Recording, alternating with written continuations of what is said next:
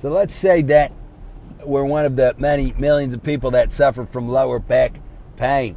The question is, do we want to not suffer from lower back pain? So that's one way we could put it. We could certainly phrase it that way. But we could also say that, no, we don't even not want to, if we're saying it right, not want to not have back pain. We just simply want our lower back to disappear. We don't want to be thinking about it at all. We don't want to be walking around and thinking, I don't have lower back pain, I don't have lower back pain, except as a question of gratitude. Sure, if we did a lot of physical therapy and pain went away, or surgery, but aside from that, we just want to be able to focus on higher things. All right, aside from our lower back, that's just one part of life, and we don't want it to be dominating everything. So we see, consequently, right, we don't want it to be walking around thinking, okay, my stomach isn't hurting, my head isn't hurting, my head isn't hurting, right? I don't have acne, I don't have a scratch, That's not the way to go. We just want our body to be completely invisible to us. We don't want to be thinking about it. We don't want to know about it, or at least the pains. And we're saying, obviously, in general, because obviously there's all kinds of pathologies and all kinds of issues where people certainly want to be thinking about their body, right? And that becomes a thing. Oh, you don't understand this, that. But anyhow, so that's the idea there. It's not even that we want to be healthy, ideally. We just don't want to think about something as low as and relatively insignificant as our body. And for that, of course, it has to be healthy. But as soon as it's healthy, hopefully it disappears. We might, hopefully, can just exist almost disembodied, to so say, meaning we're not thinking, okay, I'm in my body, I'm in my legs, I'm in my arms, I'm in my head, I'm in my skull, I'm in my stomach, and so forth and so on, right? It just disappears, so we can focus on things. We can focus on ideas. We can focus on love, on life, on laughter, and all that kind of stuff. So now we can kind of apply the same reasoning to what we call our own self, meaning usually we're thinking about a whole bunch of particular things that we consider to be ourself. For example, we're thinking about different memories. We're thinking about different desires. We're conceptualizing our place in a particular place in the world, in a particular kind of a set of interests, and it's constantly on our mind. For example, what am I going to eat next? When am I going to earn more money? When am I going to win the lottery so I don't have to work? What's my opinion on this? What did that person think about me? What am I going to do next? When is my next vacation? Am I good enough? Am I smart enough? Am I beautiful enough? I'm insecure about this thing. I'm anxious about that thing. I'm fearful about another thing. What are my needs? I need this. I need that. How do I satisfy my desires? What do I need to do? So constantly, we're thinking about this kind of stuff.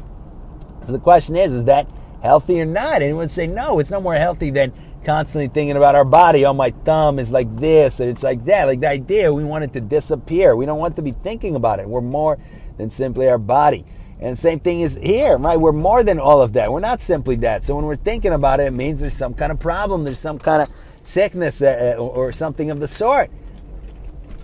Excuse me. So consequently, our goal isn't then simply to have, quote unquote, healthy self-esteem, or to be confident, or even to be happy, or anything like that. We want to not think of ourselves. We want to disappear to our own self. And if that sounds like a contradiction, it's because we're not making a big enough distinction between our real self and simply this kind of set of clutter and this kind of psychopathological kind of mix of creaturely stuff. We identify with it too much, but we see, right, when we're a little kid, we thought of ourselves one way, and we're an adult potentially now. Maybe you're a little kid, maybe we're an adult, so we've changed our self-concept tremendously. Now we see it's the same person, right? If we expect that, we hope to get to 120 years old, and we still would say I'm the same person.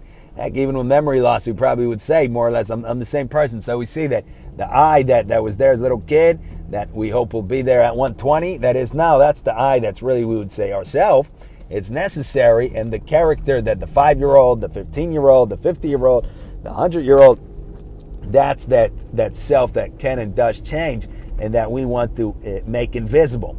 All right, so consequently, the question then is, how do we make that self invisible. We would think it's as simple as simply not thinking about that self, but just as it's very hard to think about our lower back when our lower back has a problem, it's very hard to not think about ourselves when we have a problem. Or we would think that it's simply again, I want to have a positive self-image, look at how great I am, yada, yada, but it's also, again, we have a knee pain, look at how great my knee is, it's amazing, it's wonderful, it's healthy, it's beautiful, it also doesn't help. So an answer to give is that we have to, in order to truly get rid of our lower back pain, we have to fix our lower back through strengthening it, or whatever the case may be. In order to truly fix our knees, we have to strengthen them. And to fix our digestive system, we have to truly correct our digestive system, and so forth and so on, with the goal to make it eventually disappear from our awareness. So we would say, the way to think about it is that it's the same thing here. We have to really, truly correct and fix ourselves and our character traits and clarify our thought and really become mature and really become, attain a little bit of wisdom, a little bit of understanding, at least a little.